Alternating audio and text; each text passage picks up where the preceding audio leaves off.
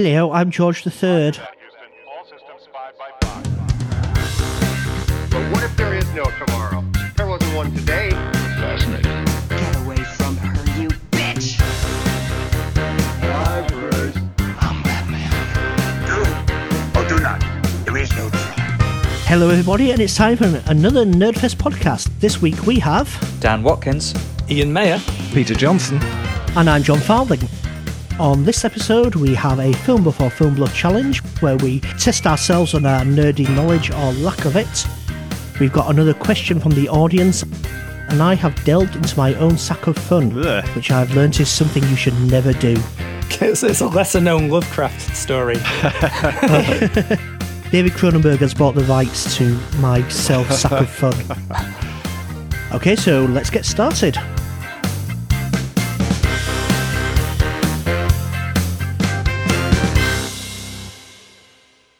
We don't have Hazel with us this week.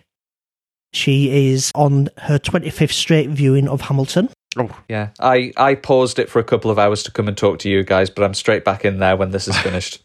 That's very good of you. I don't think Hazel has left her sofa since midnight on the 3rd of July when it aired on Disney+. How many times have you watched, Dan? 3 viewings on day one. I haven't watched it since. I've been very restrained. Do you think there's a wider audience for historical rap? You know, like if Eminem did something about the Black Plague, then maybe that'd be a great concept album. I don't think there was much of an audience for Hamilton before it existed. There's video footage of Lin-Manuel Miranda at the White House in about 2009, and he says, "I've written this hip-hop song about the life of Treasury Secretary Alexander Hamilton," and the entire room laughs at him because it's such a ridiculous idea. And then he does it. And people are like, oh, and by the end of the song, he's won them over. But the idea of it is so silly, they couldn't have thought, yes, this will be a cultural phenomenon. So perhaps there is hitherto undreamt of avenues. So I know Vanilla Ice is working on a 4-hour magnum opus about the Lincoln assassination as we speak, so we've got that to look forward to. Yeah. I'm looking forward to Stormzy's treatise on the Great Depression. I think that should be awesome. That would actually be pretty good. Actually, yeah, that sounds pretty good now I say it. Okay, so we're on to winners. Just don't get Vanilla Ice. I hope we're all trademarking these. We should do, yes. In case one of these appears, we'll make sure the podcast comes out before any announcements are made by Vanilla Ice or other rappers. Dr. Dre, he's a rapper, isn't he? Yes, he is. Well done, John. Okay, so first of all, today we have our Film Buffs or Film Bluffs. And Daniel, would you like to start us off? I have had one of my periodic delves into the old Star Wars expanded universe, and I've discovered 3 fascinating facts about the bounty hunters of Star Wars. But which of these 3 bounty hunting facts is a bluff? Number 1. You might remember the droid L337 in Solo, whose consciousness was plugged into the Millennium Falcon. Bounty hunter droid IG-88 did something similar. His consciousness was plugged into the second Death Star. Number 2. Rhodian bounty hunter Greedo was famously shot by Han Solo. But after his death, his body was chopped up and fed into a droid by the Mos Eisley Cantina's barman, churning Greedo up into a tasty drink. And number 3. The reptilian bounty hunter Bosk is from Trandosha, a planet of thick forests and jungles. When he wasn't bounty hunting, Bosk would travel his homeworld atop a Waska, which looks exactly like a Triceratops. Is IG-88 the droid from The Mandalorian? That is IG-11, but it's the same make. I see. And if you look behind the bar of the Mos Eisley Cantina, you will see what looks very, very much like IG-88 heads mounted behind the bar. That prop was then used as IG-88's head. So it wasn't deliberate, but that is a little extra Star Wars fact for you. And what would they name this cocktail shake made with Greedo? McClunky. That's why he said it. Yeah, he was ordering a McClunky. He didn't know it was made of him. There you go. I think that's true. One of the weird things that appears in those spin-off novels and things like that. The other 2, I have absolutely no idea. Going around the sort of triceratopsy thing isn't too implausible. Mm-hmm. But the thing with the Star Wars universe is that things don't look like they do on Earth. Like, you don't have a horse, you've got a tauntaun. So I'm not sure you would have a Triceratops in the Star Wars universe. So I'm going to go with that as the bluff. I think it's Daniel's Star Wars Jurassic Park fanfiction. Being plugged into the second Death Star, yeah, sure, I can definitely go with that. The robots get plugged into Death Stars all the time in Star Wars. It's absolutely fine. Bosk riding around his forest home on something very dinosaur-like. We'll see if it looks exactly like a Triceratops, but that makes sense to me. People ride things in Star Wars all the time. However, a kid's franchise endorsing cannibalism is perhaps the bit I'd go, yeah, maybe not. The barman serving a Greedo slushy. That's going to be my bluff, I'd say. What's this delicious drink? Well, he was a regular, but he had a bit of an argument. We go to very different bars, Ian, if you don't think that's something entirely within the realms of possibility. Perhaps we do. But we're quite used to eating other species. Cows, yeah, but lambs and things. Not one we've previously had a conversation with. Not one that wears clothes. As they say in the restaurant at the end of the universe, I don't like to eat something I've been introduced to. Exactly. I'm going for the Greedo smoothie as being the bluff. For the sake of diversity, I shall go for RG88. Well, I can reveal that one of you is correct. By the miracle of mathematics. The one of you that is correct is John. Yes. Sadly, no Triceratops in Star Wars. Awaska is actually the name of the moon of Trandosha. IG-88 did upload his consciousness between Empire Strikes Back and Return of the Jedi to a flash drive, which was plugged into the Death Star. And during the final battle in Return of the Jedi, he went along with the Empire, but as soon as the rebels were beaten, he was going to shoot down all the Imperial ships as well and kick off a droid revolution. It's bad luck, isn't it? So I'm dying, but I'll upload my consciousness to something so I will continue, and then to upload it to something that is almost immediately blowing up itself. Yeah, very bad luck. And almost as bad luck as Greedo, who was turned into a smoothie. According to an old Expanded Universe story, the cantina barman wanted to make a drink that would make him famous across the galaxy, and he thought that chopping up Greedo's body and churning him up into a drink would do the trick. On that note, shall I go next? I have inappropriate children's toys. Of course you do. Yeah, but what are your questions? And trust me, it was difficult getting this down to 3, but I have been searching the world of inappropriate children's toys, and I have some delightful ones. I'm never going to Google that. One of which is made up.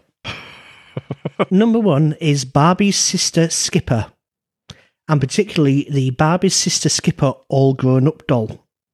This is a doll of Barbie's sister who, when you turn her arm, she grows up, by which we mean her breasts grow and her waist gets smaller as she transitions from a girl into a woman. No. Wow. Number 2 is Kiddie Russian Roulette, a toy plastic gun that children take in turns to put to the side of their head and fire and hope that the toy bullet does not come out and finish them off. Was that a Deer Hunter licensed product? Sadly, no. I wish it was. And finally is the Sid James speaking mask. This is a plastic mask of Sid James that children could wear, and it had a button on the back that you could push that would say things like and "fwah" and other such Sid James catchphrases. Did you say "at children"? It was presumably at other children. Is this mask haunted by Sid James? If they ever need to reboot the mask. No, it's just a plastic mask of Sid James with a button on the side that you push. What year do you claim this Sid James mask was made? 1975. So how did they do speech technology in 1975, John? They had a little, whatever the previous thing to a chip is. At one point they did actually have like little tiny plastic records that spun. And they did it that way. It wasn't a little tiny plastic record, no. That would be ridiculous. I don't know. There was a wire coming from the back of the mask. So something that you put in your pocket you would push and it would do the catchphrases. Yeah, that's true. Sheriff Woody is from the 50s. But that's like a pull string toy. And I seem to recall having like a pull string toy that was meant to speak. Yeah, did it have Sid James's face on it? It didn't have Sid James's face on it. And to be honest, you couldn't say what it was saying. It sounded like something was being tortured in a distant dimension. But it was meant to be a voice. I mean, that does seem like obvious crap. But if that was the case, then the others would be true. And I find that hard to believe. That's horrifying. Wow, what a horrifying set of cultural artifacts you have brought us today, Jan. Oh man, your internet search history must be remarkable for many reasons. I mean, I have to go for the Sid James mask.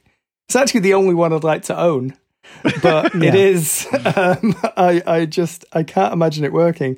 Sadly, the first one, appalling though it sounds, feels like something that could exist. And like Russian roulette for kids, yeah, I could see that. Horrible though it sounds, I have to go with I have to go with the haunted mask of Sid James as being the bluff. I know that Barbie did have a sister called Skipper from knowledge of my sister when she used to collect Barbies, and I can very well imagine that something as weird and awful as that could be true. Kiddie Russian Roulette, the Carry On films, he never really made family films. I mean, the Carry On films are all PG now, so right. You know. Okay. Yeah. Sid James lives on in mask form. I think I'm going to have to pick Sid James. Yeah, I'm with you too. Sid James. Well, I'm sorry to tell you that you are all correct. The Sid James mask does not exist. It's the one that I would most like to own of the three. I would be delighted to be the possessor of such a item, but I would have to create it if I did. The Skipper Grows Up doll was brought to market in the 80s, and the man responsible for introducing that later went on to be the head of Sega America, responsible for introducing the Mega Drive to the West. There's a little bit of an extra bonus fact for you there. Did he do a Sonic all grown up? He didn't know. If you twist Sonic's arms to see what happens, he punches you to the moon. And yes, the Russian roulette toy is a real Japanese toy. It's a pink gun. And when you put it to your head and pull the trigger, if you're unlucky, hippo's feet come out of the barrel and hit you in the forehead. Wow. Splendid. Who wouldn't want that? So, I have a Buff or Bluff. Good. That's kind of the aim of the show. Excellent. So I have a Buff or Bluff regarding jobs that famous actors have had before they became famous actors. So everyone knows Harrison Ford was a carpenter, Sean Connery had a milk round, but he's three lesser-known ones. So Kate McKinnon, the Saturday Night Live regular comedian, impressionist and actress. She was Holtzman in the Ghostbusters reboot. Before she was on Saturday Night Live, she ghost wrote adult fiction novels. Sorry, that's completely wrong. She ghost wrote young adult fiction novels, which is a very different Slightly thing. different. So like Hunger Gamesy stuff, that kind of thing. Johnny Depp, before he was an actor, he used to be a ballpoint pen salesman until Nicolas Cage convinced him to try acting. Has anyone tried to convince Nicolas Cage to try acting? And finally, Steve Buscemi. Now, everyone knows he was a firefighter, but before he was a firefighter, he used to work in an enameling factory. His father was a senior partner in a New Jersey enameling factory. He worked there as a student, and he worked there after finishing his studies. And his father was disappointed when he went on to firefighting. He was acting at all times in these two jobs. So which one of these is the bluff? Why would Kate McKinnon write under a pen name? So was it like a famous person who didn't write their own young adult novels? They were ghost-written young adult novels, so we don't know which novels. But it has recently come Hunger Games. Technically, yes. Oh, it's probably one of the lesser-known series. Yeah, a lot of those series that had dozens and dozens of books were all given the same author name, but they were all ghost written. Not that I knew that at the time for the ones that I used to read, but I like the idea of a Ghostbuster ghost writing. That's quite nice, so I'm willing to believe that one. John, with your extensive Cage knowledge, did he convince Johnny Depp to go into acting? I know that Jackie Earle Haley and Johnny Depp both went to A Nightmare on Elm Street auditions. Johnny Depp was just going to support Jackie Earle Haley who later became Rorschach many years later. And later became Freddy And then many years Krueger. later. Yes, actually played Freddy Krueger, yeah. And Depp got the part he wasn't even auditioning, but I don't know whether he would have known Nick Cage at this point. They were all kind of hanging around the same time, so it's plausible. But Johnny Depp was on 21 Jump Street from a very young age. So he was probably a teenager when he was in 21 Jump Street or early 20s. So is that enough time to build a career as the Midwest's premier ballpoint salesman, which I believe is the exact term Ian used? I can imagine him on the set of A Nightmare on Elm Street trying to hawk ballpoint pens in case this newfangled acting career didn't take off. I can give you more ballpoint pen facts if you so wish. No, thank you. Okay. Go on, give us the details. He was a phone salesman. He was a phone salesman of ballpoint pens. And it's where he says he honed his craft of acting. You know, like string them along to get them to try and buy like a gross of ballpoint pens. The Steve Buscemi story, in fact, I don't think I've heard any of these stories, so I'm at a complete loss. The Buscemi one, oddly, because he has the other thing he's known for, and this was like a second thing for him, I'm kind of more inclined to believe that one. He was acting in the New York theatre scene all the time. He was working in the porcelain factory and being a firefighter. I think Kate McKinnon is the bluff because I think the Ghostbusters ghostwriter link is a bit too neat. Okay, 1 vote for Kate. I'm going to go for Johnny Depp. And what are you going for, Dan? I think that Kate McKinnon is too nice not to be true, so I'm also going Johnny Depp. I'm with Peter.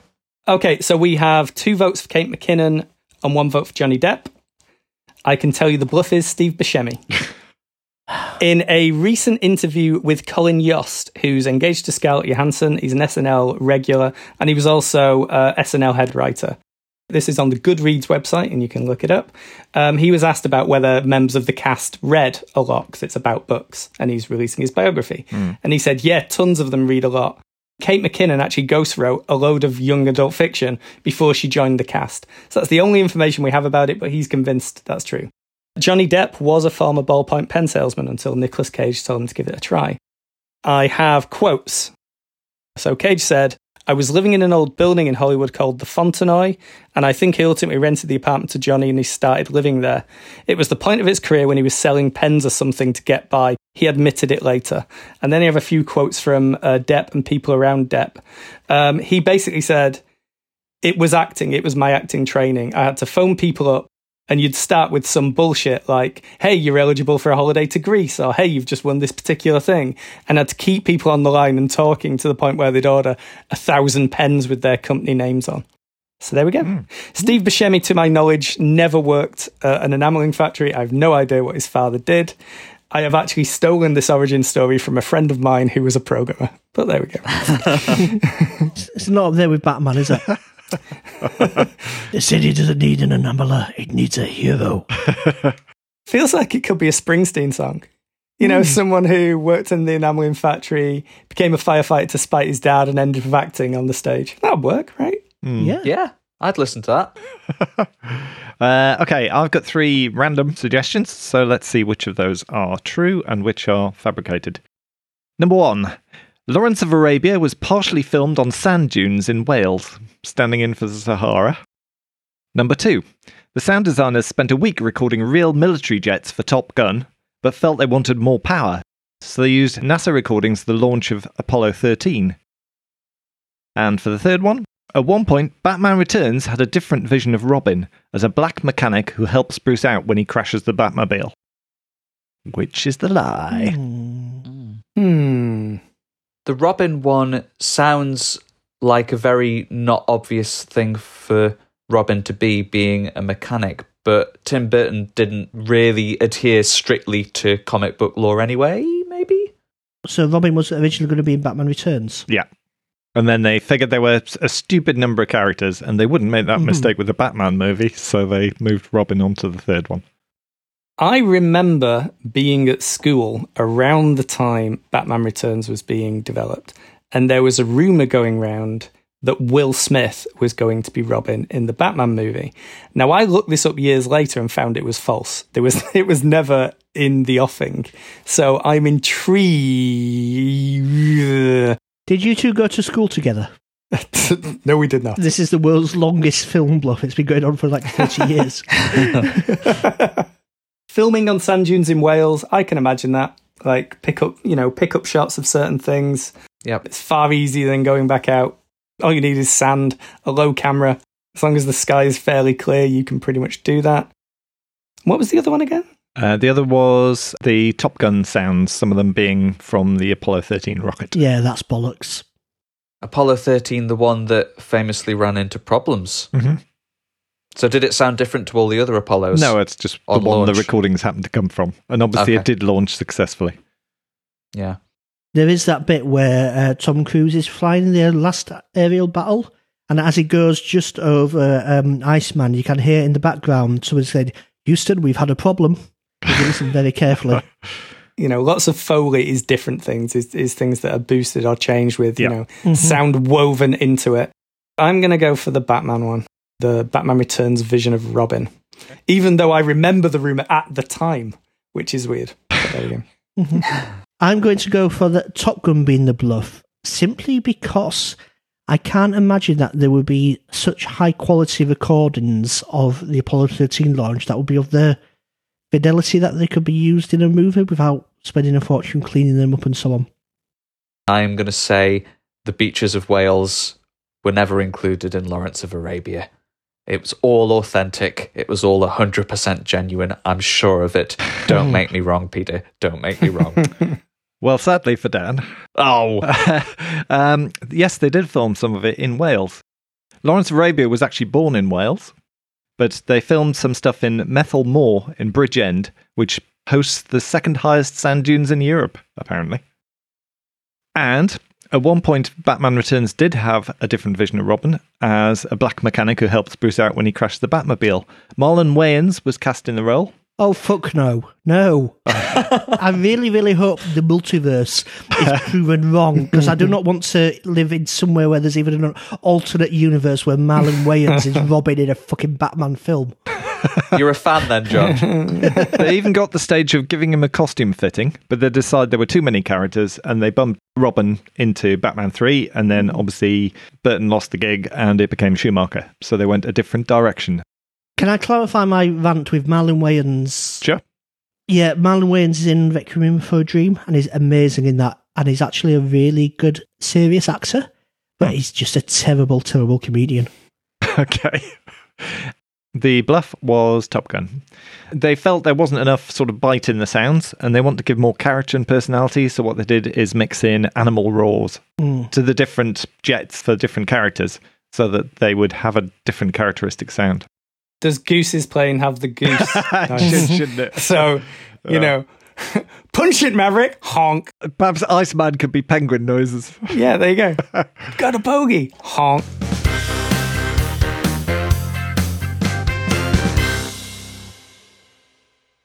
So moving on, we have another question from one of our lovely listeners. This is from Pablo Bonzo of the Pablo's Vault of Horror podcast. Pablo asks, if we were to recast the X-Men for their eventual Marvel Cinematic Universe debut, how would you introduce them? Well, that's two very interesting questions, because there's the idea of how you bring the X-Men as a thing into the MCU, and then you've got to cast actors in the parts. But as that question was being asked, it looked like Ian's brain lit up with a giant Cerebro-esque glow. So I think he might have some ideas. So the story you choose to tell with the X-Men it really changes how you treat them and what you do with them. And I'm not sure there is a plan in the MCU yet, but the idea of mutation needs to be seeded in the MCU. Because going back to like the 2000s films, I think they were very successful in introducing mutation as something which is kind of terrifying. You don't want it happening to you. That was a discrete universe where no other superpowers existed. In the MCU, you were if you live in New York, you see people flying overhead all the time and swinging around. So it can feel like something that's quite attractive. They really need to set up the idea that this is different to that this is something you don't want to happen. I can imagine seeding the MCU movies with villains, henchmen, mutants that are definitely bad, Easter egging the idea throughout the next phase of the MCU. So if someone's saying mutation, yeah, if I woke up and I was Captain America, that wouldn't be so bad. But nah, it's not like that. You'll wake up and your blood is poison, or you'll wake up and look at your mother and kill her by accident. Something that's truly a thing to be feared. Because the X-Men being the idea of humans in the world who are hated and feared just because of what they are absolutely has to be front and centre. But I think it's got to be slow. You've really got to build up this idea of it being terrifying. Does it need an inciting incident to explain why people haven't been mutating up to this point? Because the MCU's been going for a long time, presumably with no notable mutants.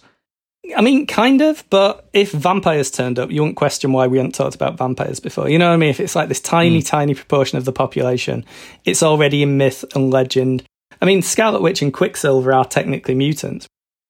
The Fox mutants, the X-Men and their spin-offs, they've only used a very narrow slice of like the X-Men mythos. It's largely centered on kind of 80s, 90s Marvel. Given hundreds and hundreds of mutants, the fact they've kind of recast the main cast once is just bizarre to me. I'm hoping we get a very, very different slice. And I'm hoping it doesn't focus on Wolverine. It completely disjoints both the character and the universe if you make him the centre of it. You should be scared of Wolverine. Wolverine isn't a nice guy. You shouldn't think he is. Wolverine's a killer. He's got blood on his hands. And I don't think you ever quite got that with Hugh Jackman because he was so fundamentally likeable. Oh, he's a dangerous man. He's the greatest showman, and the show is your death. You see, the fact that he comes from musical theatre and can go on to be a musical theatre lead, I think kind of sells the problem. Hugh Jackman as Wolverine is one of the most closely linked actor to part dualities in all of superheroes. You don't see Christian Bale, and you might think of Batman, but he's not that closely linked. You've got American Psycho, you've got other things he's done. Many, many years ago, I heard a story about Bob Hoskins playing Wolverine, which seems to me would have actually been really good casting and perhaps a lot closer to the comic book character. If you take Bob Hoskins out of like The Long Good Friday and to be honest, bulk him up a little bit, there's an aggression in that man. You can buy the idea that guy kills people. And I think that's kind of like the interesting thing. Weirdly, this is the bit of casting I think I've got set in my head, almost no matter what story you do. And the name is... Paul Rubens. Pee Wee Herman. Pee Wee Herman. It's Wes Chatham. He's the guy who plays Amos in The Expanse, and he's Castor in The Hunger Games. Amos in The Expanse is a borderline psychopath with a heart. He's got crazy eyes. He's terrifying. He's grown up in violence, and you can see it on him, but he has this sense of humanity. He looks legitimately dangerous, and I could absolutely buy him as this guy who adults are like terrified of, but occasionally kids see through it and kind of warm to him. It really depends where you go. I wouldn't want to concentrate on Wolverine. I'd want to tell one of the different stories. I'd love if like if the School for Mutants really dealt with the oddballs and freaks, the kind of New Mutant era, which are characters you may not be that familiar with. They're unusual looking oddities. It's like taking freaks and geeks and making them mutants and putting them at school. If you're going the school route, that's the way I'd go. Yeah, I read an X-Men comic fairly recently, and one of the characters, you can see his eyes and his teeth, but he's just like translucent otherwise. And I think he was called Glob or something like that, but he freaked me out. I'd like to not see him in any film or any medium ever again, please. Glob is actually living paraffin, and at one point he gets set on fire and runs around saying, "I am the Inhuman Torch." I think we've had the X-Men film series. We've had so many over the last few years. And I could potentially see Marvel not doing an X-Men film for the foreseeable future, but instead cherry-picking some of the characters and integrating them into the MCU while soft-peddling the mutant things to some extent. So I could see Wolverine appearing in a MCU film because I've already got this universe built up where there are no mutants, and it's a pretty busy universe already with the Earth-based stuff and the galactic stuff, and also now, the time travel stuff. So I can see them not wanting to put a whole other mythology in there on top of this. I thought that as well, John. I believe, and correct me if I'm wrong, Storm has a connection to T'Challa and Black Panther, and you could bring Storm in through the Black Panther sequel, potentially. Absolutely. I kind of want to see the villains. Whenever you see whoever the villain of Black Panther is, his henchman, why can't you pull from the Brotherhood of Evil Mutants or one of the many mutant mercenaries who are knocking around? Establish them as threats, establish them as something horrid, then subvert it. I would love to see the X-Men High, I would call it. That feels like a TV series rather than a film, to give a lot more time to develop the characters. Kind of like, if you imagine like Buffy, almost, Buffy type series. Should we cast some X-Men then? Janelle Monáe has put her name down for Storm, hasn't she? Yeah, that would be great. She's getting really good reviews for Antebellum, the possible horror, possible thriller film, possible time travel. We don't know much about it, but there has been a trailer. Yeah. She's supposed to be great in that, so yeah, go for it. What I like about the MCU and casting is it's always surprising. It's never completely what you think it's going to be. They don't always go for the obvious choice. And the fact they've done things with Eternals like cast deaf actors would make me think that maybe an actor who is a wheelchair user might get a chance to play Professor X. And we get people that we haven't necessarily heard of play some of these iconic characters and become superstars like the Hemsworths, like the Chris Pratts did, by the characters rather than casting a big name. Marvel do make stars, don't cast them. That's generally like what they've done. They've elevated the cast they've chosen. They cast stars in villain roles, don't they? Yeah, more so, definitely.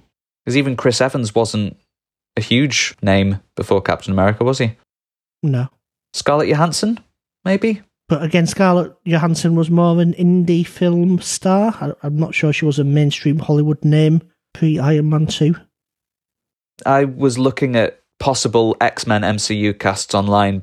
Some of the ones that stood out for me that were quite interesting were Jubilee, played by Awkwafina, which, if you've seen Awkwafina in anything, she's got, again, loads of charisma. She's great in Jumanji The Next Level. She's great in Crazy Rich Asians. I watched The Farewell a few days ago. She's excellent in that. I also saw John Krasinski as Cyclops. That could work, yeah. I saw Denzel Washington as Magneto, which initially I thought, and then I thought, oh, actually, I'd quite like to see that. And this fan casting paired him up with David Oyelowo as Professor X. And the more I started to think about it, one of them's played Martin Luther King, one's played Malcolm X. And those two very different approaches to that same civil rights, discrimination issues that are so important to X-Men in various ways. I'm all for Denzel as Magneto now.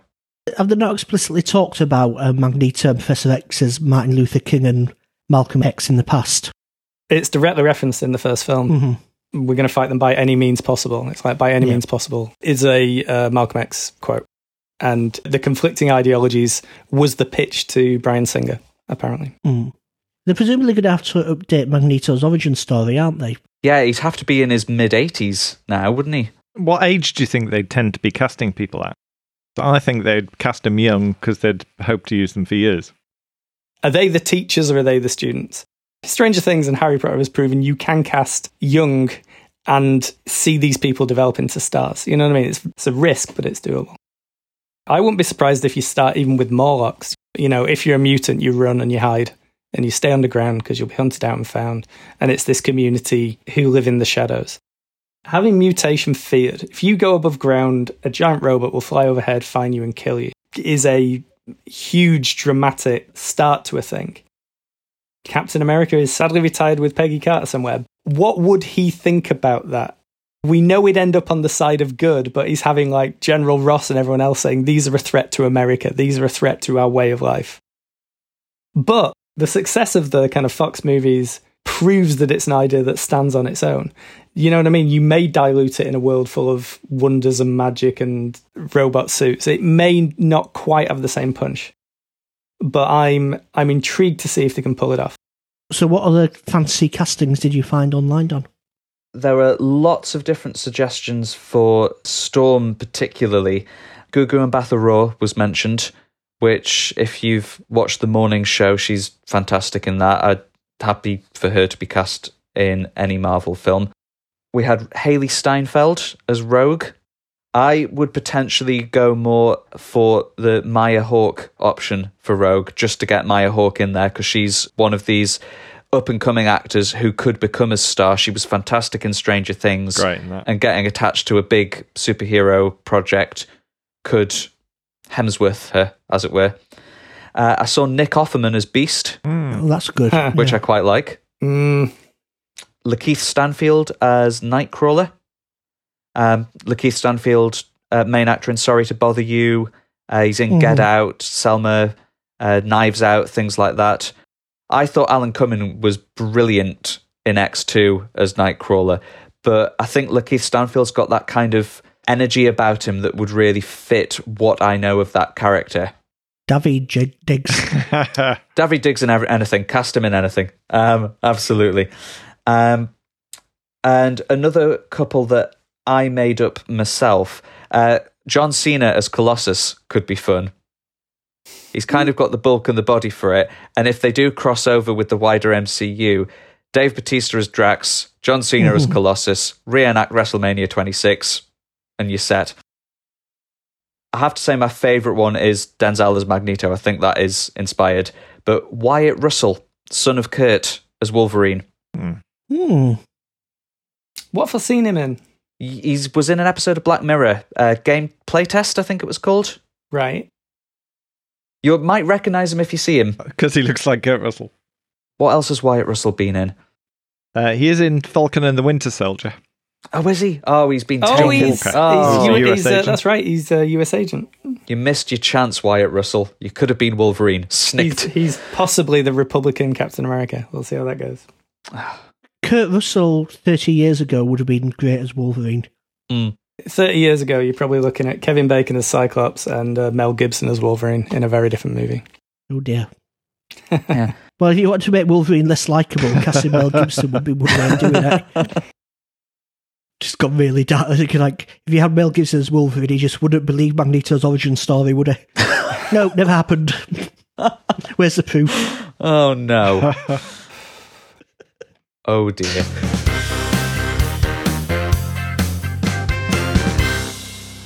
Long-time listeners to the podcast might remember a couple of years ago, I was made to delve into John's sack of fun and watch the Nicolas Cage movie Next. I have long awaited the time for my revenge, but that time is now at hand, and I have coerced John into watching a film from the sack of fun. John, how was it? It was both painful and incredibly dull. It was kind of like a mild toothache of an experience. I watched a film called Money Plane, which I was sold on the basis of a very, very nice 20-second clip that Dan sent to me on Twitter, which involved Kelsey Grammer saying, Or do you want to bet on a dude fucking an alligator? Money Plane. and I was like, yeah, that sounds like a film for me. Sadly not. It's a film directed by Andrew Lawrence, written by Andrew Lawrence, and co-starring Andrew Lawrence in the directorial debut of Andrew Lawrence, whose claim to fame seems to be that his brother, who is also in the film, was a semi-regular on a TV series called Blossom, which I've not had is it Joey Lawrence, is it? And there's a third Lawrence brother who also appears in there underneath an entirely unconvincing stick-on moustache. What is the plot of this great film? Please. I don't know. So the film stars Adam Copeland, who is better known to WWE fans as The Edge. He's just Edge. He's not The Edge. He doesn't have the. Louise thought for a while we were going to watch a film featuring the guitarist from U2. I was very disappointed to realise it was Edge. You'd have been more disappointed if it had been him in it. So we open with Edge robbing an art gallery. Now, this is a sort of art gallery that you can tell it's an art gallery because it has a sign stuck on the door saying art gallery and appears to consist of a room with 3 paintings in it. And he has been hired with his team to steal a painting worth $40 million called The Ugly Duckling. He breaks in using an elaborate method of a card and saying, hello, I belong in this art gallery, and walking in there. Only to find that although the CCTV feed shows the painting, Once he goes in there, the painting is gone. He's been set up. After he escapes from the art gallery in a shootout, which really his only redeeming feature is that they are clearly firing blanks from their guns and couldn't be bothered to put real gun sound effects over the blanks, so just left them as is. He is called to the home of the character played by Kelsey Grammer, who refers to himself by some elaborate name, but is also known as the Rumble.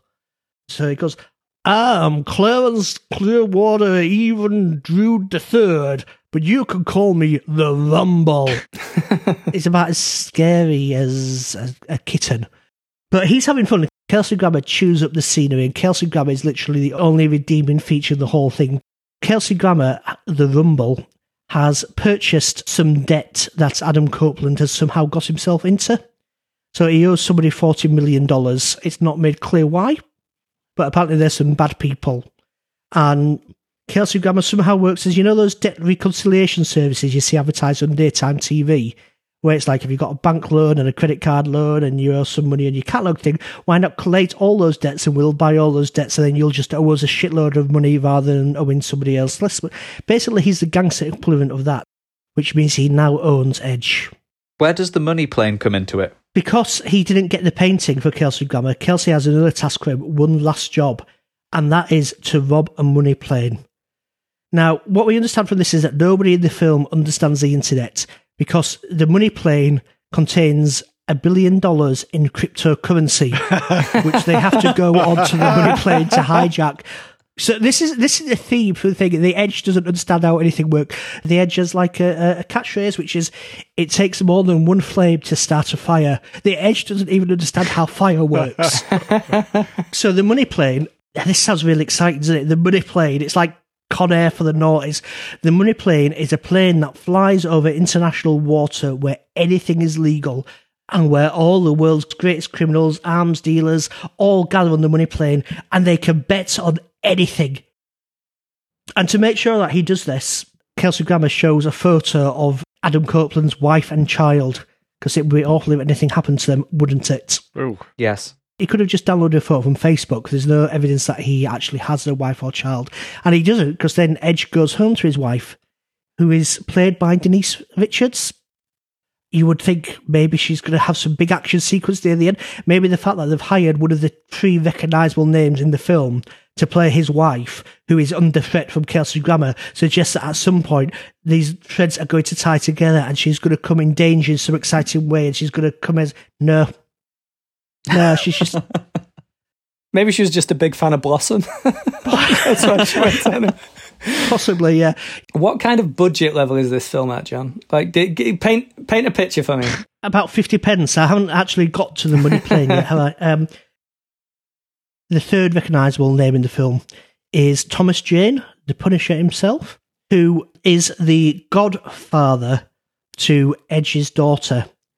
And you know this because his second line of dialogue is, "Hey, why the hell did you make me godfather to your daughter in the first place anyway, hey?" He also sets up that Edge perhaps has a gambling problem, that perhaps he was a professional poker player but lost a lot of money, and it might be quite stressful for him, having had some horrible gambling experiences in the past. So again, that's quite an exciting setup, isn't it? Never mention again, mate. Never mention again. No. So, can you give an example of the kind of things you can gamble on a plane that you can't gamble on anywhere else? So you go, right, what would you like to gamble on? Oh, I don't know. How about like 2 dudes and which one kills each other? Like, yeah, I'm sorry, we can't arrange that. We're on a plane. I just don't quite get the logistics of this situation. Do I email in my suggestions? I don't know. Well, you get to the money plane itself, and it just looks like an EasyJet plane to somewhere, but with all these gangsters on. And you've got this, the money plane, a dude could fucking alligator. No, or you could play poker for 10 minutes to try and make the film up to a running time. On an EasyJet plane, you can actually gamble on anything. I gambled on whether the bacon sandwich was hot. It wasn't. High stakes. Yeah. I lost £10,000. Yeah, so they play a game of poker, and then they play a game of Russian roulette, not with a toy gun that fires hippo feet out, sadly. And then they go to the themed rooms. They build this up, their big speech, like the guy who runs the money plane goes, "These are our most popular things, the themed rooms where anything can happen." And do you know what you do in the themed room? You go and you sit on a chair and they pass you a little tablet TV screen. There's a man with a cobra and two men in a kitchen for no reason, one of whom attacks the other. And they bet on how long these things will take to happen. So nothing actually happens on the plane. This is the thing, they sat watching these things on fucking iPads. There's a big TV on the side of the wall showing these events with a little thing in the corner saying, money plane. But yet, for some reason, they're watching the exact same things on small tablets that they're passed. It makes no sense whatsoever. They keep going, oh, you won $1 million, you won another $2 million. And then, at the same time, the Edge and his friends are hijacking the plane with a view to stealing some cryptocurrency. Are they just downloading it? What are they doing? I think they downloaded it onto a USB stick, might be the suggestion. Excellent. I'm starting to realise why Edge went back to wrestling this year. There's also a vault with some real money in it. A vault is not a very sensible thing to put on a plane. Oh, they're quite heavy, aren't they? A big, proper, old-school iron vault full of money. And they hijack the plane and nothing really goes wrong. Edge has a weird fight with the pilots and then goes into the cockpit and forgets to be a co-pilot there, so has another fight. And all the fights are just filmed at double speed for some reason to try and make this slightly old arthritic wrestler look like he can still move. So, what do you think this film wanted to be? I don't know. I can imagine a kind of executive decision meets Saw. You know, like, so it's a kind of heist on a plane with a horror, violence-y element and something a bit edgy to it. I should mention the film's only 82 minutes long with credits. That's because no one wanted to be in the credits. Wow. But it felt a lot longer. I can actually reveal, John, that an international cadre of criminals has been gambling on whether you'd manage to sit through Money Plane. I'm surprised they won. But like they've won approximately $10 million, and I have to have my arm chopped off. So there we go. Thanks, John. If you give me $10 million, I would not watch this film again. It was just dull. There was just no tension. And to have what clearly is quite a good idea, but then just to absolutely do nothing with it. Which part is the good idea? Sorry, I don't like the plane flying above international waters to watch videos. I don't get it. If you watch the little clip that Dan sent of Kelsey Grammer, you could, in an alternate universe, imagine a grindhouse kind of film. There's an idea in there somewhere. But, all right, where's the dude fucking the alligator? No alligator gets fucked. And for that, John, I can only say I'm really sorry I made you watch it, and you never have to go in the sack of fun again. I'm sorry. I did tweet Skybet and asked what odds they would give me on a dude fucking an alligator, and they haven't replied to me yet. I can't imagine why. And if you check our Twitter feed, I genuinely did that. Do you think you're the first person to do that? I don't know, probably not. Just there can't be many people who watch the film. I must be the only one. That clip that Dan sent me, has that gone viral in any way, or...? That's how I saw it, yes. I was not seeking out Money Plane content. So they've managed to find a little 20-second clip of Hammy Kelsey Grammer making this film seem like fun rather than an endurance test, which it is. So how many alligators get fucked out of 10? None. It's a 0. That's good for the alligators. I'm going to give the film 1 out of 10 because Kelsey Grammer is quite fun in it. Podcast listeners, you might think this sounds so terrible, it might be fun, and I might go and watch this based on this review. Just don't, please. It's not fun. It's not entertaining. It's going to be a constant pain in my brain for the rest of my existence. It's like a hospital waiting room of a movie without good or bad news at the end of it. I just like the idea that one day you may be sitting down and accidentally remember it. Yeah. It just, you know, it like hits you like you're taking heroin in Requiem for a Dream or something. Your pupils dilate and you see Kelsey Grammer and a table with people playing poker and nothing really happening. You know, like when people get old and sometimes their mental faculties go, but they can only remember things from their youth. If I'm like in a nursing home at fucking 95 years old, Dan, and the only thing I can remember is the Money Plane. And Louise comes to visit me and she goes, "Are you okay, John?" I'm like, "We need to bet on whether the cobra will bite the man or not." Then I blame you entirely. I take all responsibility. What I like about this is, it doesn't sound like Dan actually recommended it to you. He just sort of did it.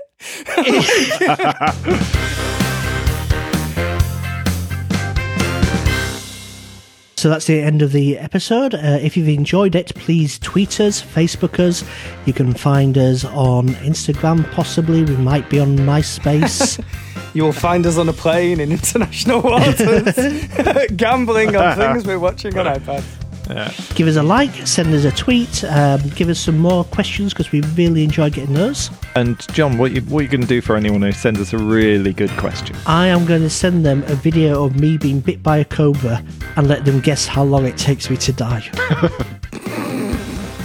Not for any reason other than it's preferable to watch it when I play it again. But in the meantime, you have been listening to...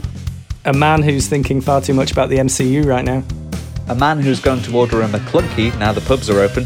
A man who's going to go shoot an epic in a desert somewhere. And a dude who did once fuck an alligator for a bet. We'll see you next time. Bye. Bye.